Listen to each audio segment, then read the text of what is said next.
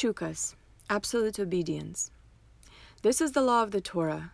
You shall take for yourself an entirely red cow.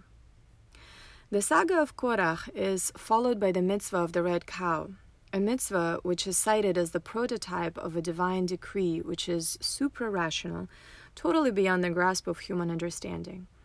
A red cow is sacrificed, and its ashes, mixed with spring water, have the potency to remove the state of contamination subsequent to one's contact with a dead body.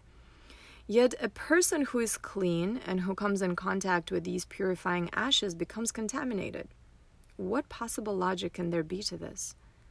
The mitzvah of the red cow represents the suspension of logic in deference to the divine will. This attitude is not restricted to this mitzvah. Scripture introduces this mitzvah of the red cow with the words, "This is the law of the Torah." Surrendering one's own reasoning and accepting the superior wisdom of God is the law of the entire Torah, and it must embrace all of Judaism. The only human being who was granted insight and understanding into this unique mitzvah was Moses. Why?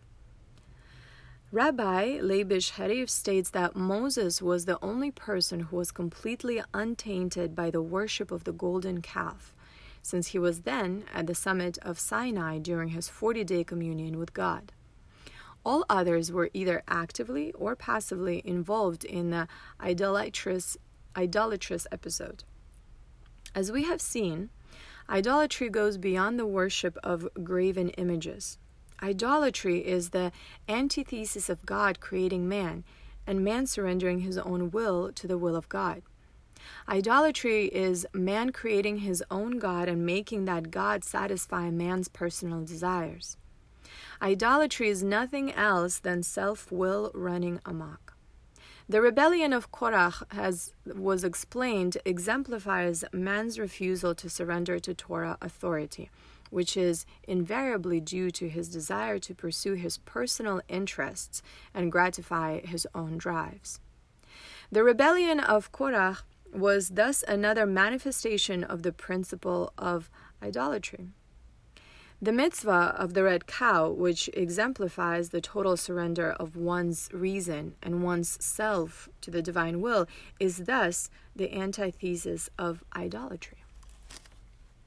A complete understanding of the mitzvah of the red cow could therefore be achieved only by one who was not even remotely tainted by idolatry, by self-interest. Hence, only Moses was capable of such understanding. To some people, various aspects of Torah observance may seem illogical. Some people have rejected those observances which they do not understand.